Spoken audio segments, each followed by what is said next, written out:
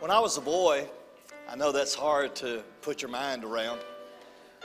When I was a boy, as a kid, all the kids in the neighborhood, we would get together and we'd play. And it wasn't uncommon for all the kids in the neighborhood that was playing that before we finished playing, we would be in a fight. Anybody know what I'm talking about? Somebody's going to get punched.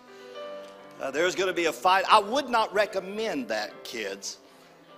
But when we were growing up, we would get in fights, and we'd whoop each other, and man, we'd be so mad at each other. And anybody remember them days, y'all? Anybody remember those?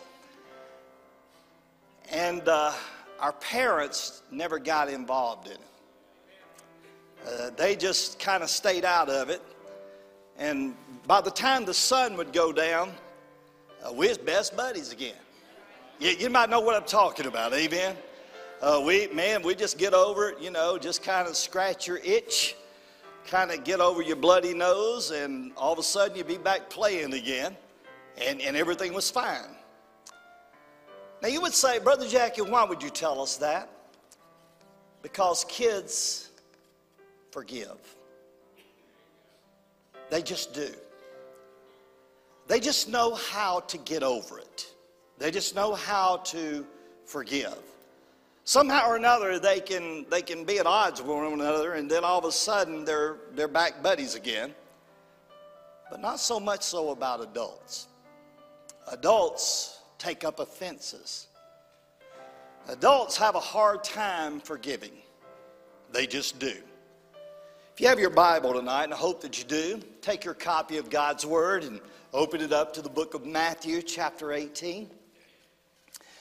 You will remember that tonight when we opened up our baptismal service that I told you that I was going to speak to you in reference to a subject matter before we began our journey of baptism, and we looked at Matthew chapter 18. And you remember in chapter 18, Jesus is speaking and his disciples are there. Obviously, you remind yourself that the disciples are those that he's chosen to follow him. And in chapter 18, beginning in verse number 1, it's amazing to me that they asked Jesus, they had the audacity to ask Jesus this profound question: who is the greatest in the kingdom of heaven? It's almost as if you could see in their mind's eye, they were hoping he would say, oh, you are. You're the one that's going to be the greatest in heaven. Don't you know that you're my favorite pick? Maybe he would say to John, John, you are the beloved. And because of that, man, you're my guy. You're going to be my guy in heaven. Or maybe Peter. Man, Peter, you come a long way, boss. You were a cussing fisherman. And man, you decided to drop your nets and follow me. And by the way, you really come a long way. I think you're going to be the one. You're going to be the greatest one in heaven. You're my pick. You're going to set at this hand. And you remember the disciples even got in a debate about that, Rick, their mom. Will you make sure my sons are there on your right and left hand in heaven? And Jesus is asked that question, the audacity of that. And I think so many times us as adults, we kind of want to go, hey, am I the guy? Am I the gal? I want my name in lights. I want the stage. I want all that stuff. And God, don't you look at me. I'm doing a great job. And Jesus says, hey, boys, before you get too wrapped up in all this, let me show you an example. And he takes a kid. And the Bible says he brings this kid, and it's amazing what he does with that. Now, you got to remember, what he does with this kid is prompted by a question. Who's going to be great in heaven? Who's the greatest in the kingdom of heaven? He brings a little kid, and he puts the kid in the middle of him. And I'm so thankful that when you read your Bible in chapter 18 and verse number 2, it doesn't say the kid's name. There's no definition whatsoever. There's no illustration about who he is. If he's 5 or 12, doesn't matter. He just takes a kid. And he brings this kid in the middle of all this where adults are. And he says, now I'm going to teach you something. If you want to know about greatness in heaven, look at this kid. This kid is going to be my illustration tonight or today of what greatness is. And he says, verily. You know what that means? Pay attention. Whenever Jesus uses the term verily, it means that you had better set up and pay attention. Now, if he ever uses the term verily, verily, that's what I call a double barrel verily. You really need to pay attention. But in this particular case, he says, verily, verily. What that means is, if you don't hear nothing else I'm going to tell you, if you're not going to zero in on me at all, you need to listen to this. And he says, verily, I say unto you, except you be converted. Now, what is that? Jesus spoke that same thing in the life of Nicodemus. Nicodemus, marvel not that I say unto you, you must be born again. Don't you know, Nicodemus, that flesh and blood cannot inherit the kingdom of God? We got to realize, Nicodemus, that just because you're a master teacher in Israel, that doesn't qualify you in the kingdom. You've got to be born again. Nicodemus asked the question, how can a man be born when he's old? Can he go back into his mother's womb and be born the second time? And you remember, Jesus tells us there in that passage of Scripture, the wind blows where it listeth, and no man knows whether it comes or whether it goes. As such is the kingdom of God. And all of a sudden, Jesus is wadding up this profound reality about the kingdom of God when he talks about being converted. And then he says, if you'll notice there, he says, you've got to become like a little child. You've got to do that. And he says, you shall not enter the kingdom of heaven if you don't become like a little child. Whosoever therefore shall humble himself. Now you would say to me, Brother Jackie, why in the world did you start off talking about kids in a fight to tell us tonight about this passage of Scripture? And I think that when you think about it, humbling yourself, that's a tough pill to swallow. It's a hard pill to swallow. And did you notice that when you read on in chapter 18, it's amazing to me that Jesus takes this kid and he says, okay, now look, if you're gonna inherit the kingdom of heaven, if you're gonna be a participant in this great scheme of things when it comes to God, you gotta humble yourself. And then if you'll notice right on below that, he talks about offenses, people getting offended. And then it's amazing to me how he does this. He says, you know what, this offense thing is going to cause you problems. It's amazing to me that he takes a kid and says, and most of us, all of us, normally would focus in on this kid. We would say, oh yeah, that's what you do. You become like a little kid. You've got to humble yourself. You've got to become like a little kid. And most of us in this church tonight would say, right on, Pastor, I get that. I understand that. You know what? I just got to become like a little kid, innocent, and I just got to say, Jesus, come into my heart. But it's amazing to me, Brother Rick, that Jesus profoundly points out what stands in the way of most people. Offenses. He starts talking about how you get offended. And he starts talking about how this being offended affects things. And then, if you'll notice, and he keeps on talking, he doesn't shut up. You know, have you ever been to listen to a preacher, don't amen this, and you're thinking, why don't you just quit? You're taking me further than I want to go.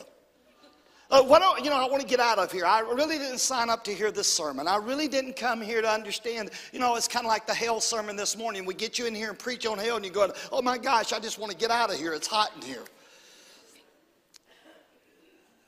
But it's like Jesus is going, no, I got you now. I'm not going to let you off the hook. I'm talking to you now because now I got your attention. It's almost as if you can hear a pin drop. He starts talking about kids. And he says, you know what, I'm going to put this together for you. And then in verse number 15, it's almost like he drives the nail into the heart. He says, if your brother offends you, if your brother transgress against you, you go to him. And you tell him what the problem is. If you have a problem, you go and you get it straightened out with that person. And if he won't hear you, then you take somebody with you and you make sure you get this straightened out. If he doesn't hear you, then you take the whole church. Or you take the elders of the church with you and you get that straightened out. And if he still doesn't hear you, consider him as a heathen. You know what you do with heathens? You love them to Jesus. You don't do this to heathens. You love them to Jesus. What he's saying is, I'm not going to let you off the hook. And what he's really saying is this. You know what's standing between you and God? Unforgiveness. What's standing between you and God is you've got something in your heart that is hindering your heart. And if you don't get that out of your heart, you're never going to experience this like this kid, because when this kid gets in a fight with his friend, they know how to make up. But you don't know how to make up. You don't know how to get over that. And in chapter 18, it's almost that we focus on this kid thing, but really how many of y'all believe Jesus is smarter than we are? Can I get an amen? It's almost like I would think about this in my mind. He gets a kid and everybody's going, oh, he's so cute. Wow, you got a kid. Jesus, do you get this? You've got a kid, and you've got this kid, and everybody's oohing and God and going, oh my gosh, the kid is wonderful. The kid is cute. But you know what? Sometimes when we think about this, it's easy to get your mind on your kids and take your mind off your heart. And what Jesus is saying is, you will never experience kingdom until you know how to forgive. Because if you don't know how to forgive, your heart is going to be hindered. And you will never have the joy of a kid. You will never experience the liberty of life like a kid does. You'll never be able to run and jump in the puddles of life. You won't be that kind of person. You'll be reserved and hindered because you don't know how to forgive. And when Jesus is talking about this, he's trying to get the disciples to understand a profound reality. What goes on in your heart when it comes to your hurt affects your kingdom. And if you don't know how to navigate through this, then you're going to realize that you're never going to experience this kingdom fulfillment. And what I've learned in life is adults, and I'm talking about adults, that's where they get wadded up. That's where their pain gets. They get mad, they leave, they don't tell it, they just take their offense with them. And wherever they take their offense, that's where their offense is. They don't know how to get it right. They don't know how to sit down like a kid and go, you know what, you punched me in my nose, but I love you anyway, let's play ball. We're in a fight, but you know what? Hey, you know what? We're in this life together. Let's just get over this thing. Let's move on.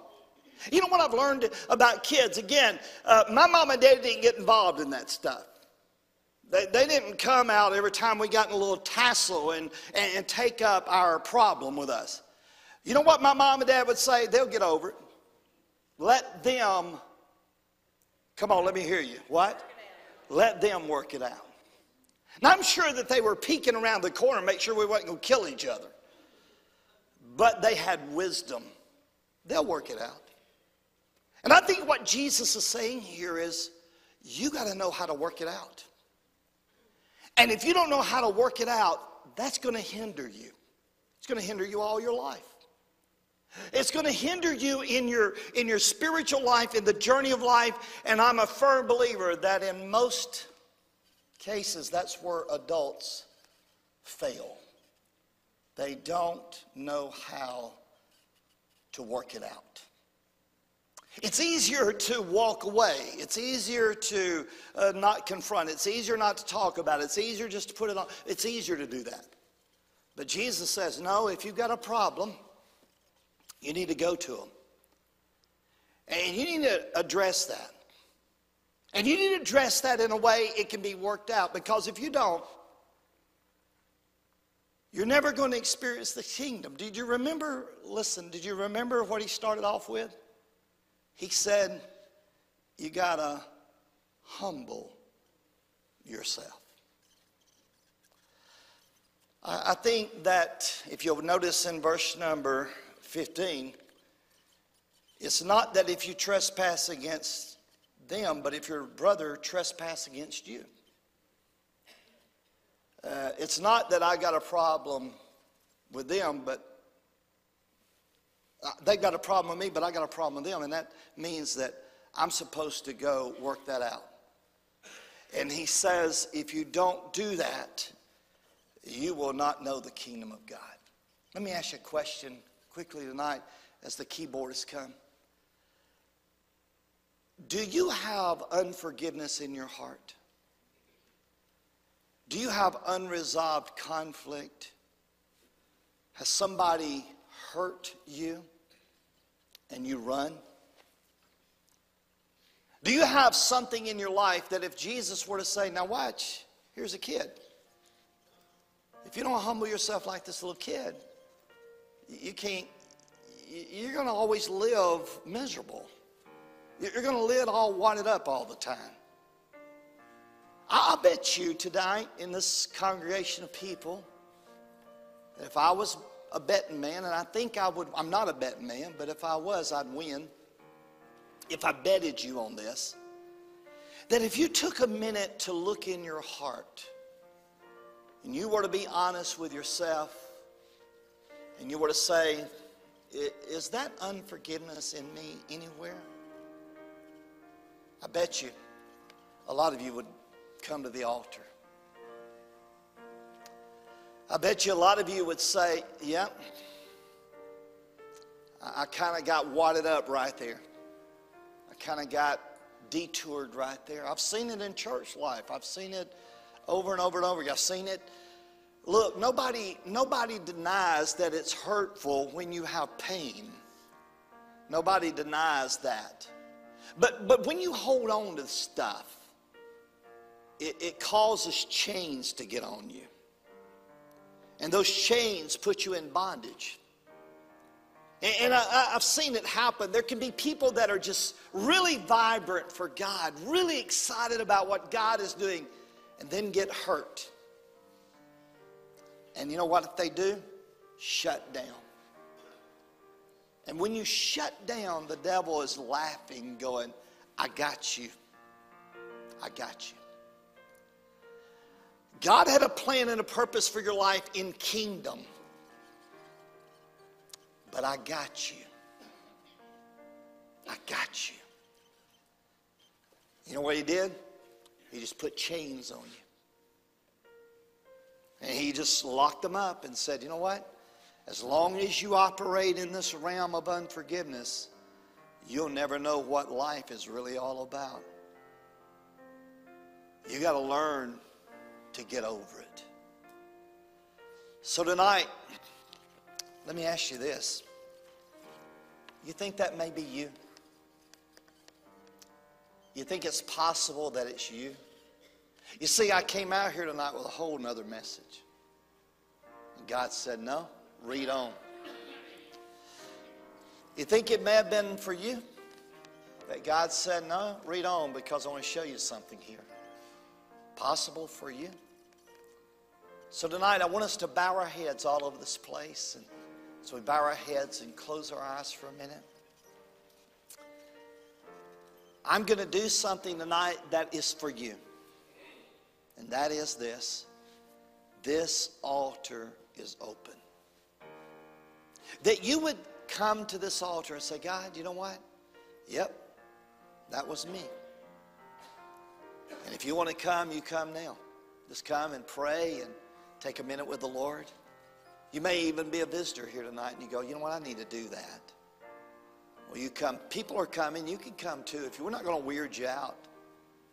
So if you want to just stand and come and let God work with you a minute. Or maybe you just pour out your heart and go, God, you know what? That was me.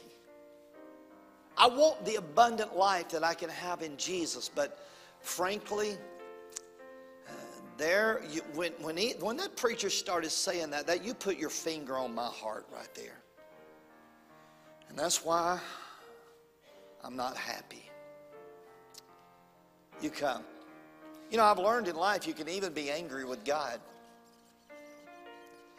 I've learned in life that you can have a problem even with God or somebody in your past or whatever it may be.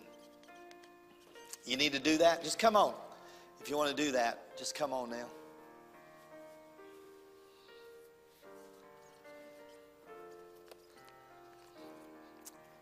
Remember what Jesus said? And this is the painful pill to swallow. Humble yourself. Humbling yourself means that you are able to get beyond what is causing you fear. That you would say, Lord, you know what? It's kind of fearful for me to go to that altar. And God says, no, I know it's fearful. That's why you got to humble yourself. You got to be willing to do that. I've seen people have a breakthrough in their life when they have been obedient to the Lord like that. So we're just going to give a few minutes as people are at the altar praying, and just a few more minutes. And if God is dealing with your heart, you could come. But I'm not going to prolong it. Here's a question for you as you bow and pray. Are you happy? Are you happy with you? Are you content with you? Or is your heart about to beat out of your chest right now? And God is saying to you, you know what? This is about you.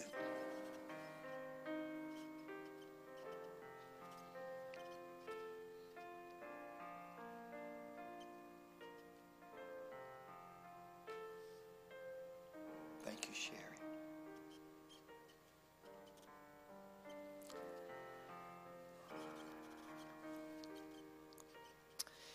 If the team could come back and just sing that little melody that you sung at the end of that song, could you do that? Just that little melody at the end of Revelation song. And the melody of the words that you did in those three little songs that we ended on, Amazing Grace, you remember? Yeah, yeah.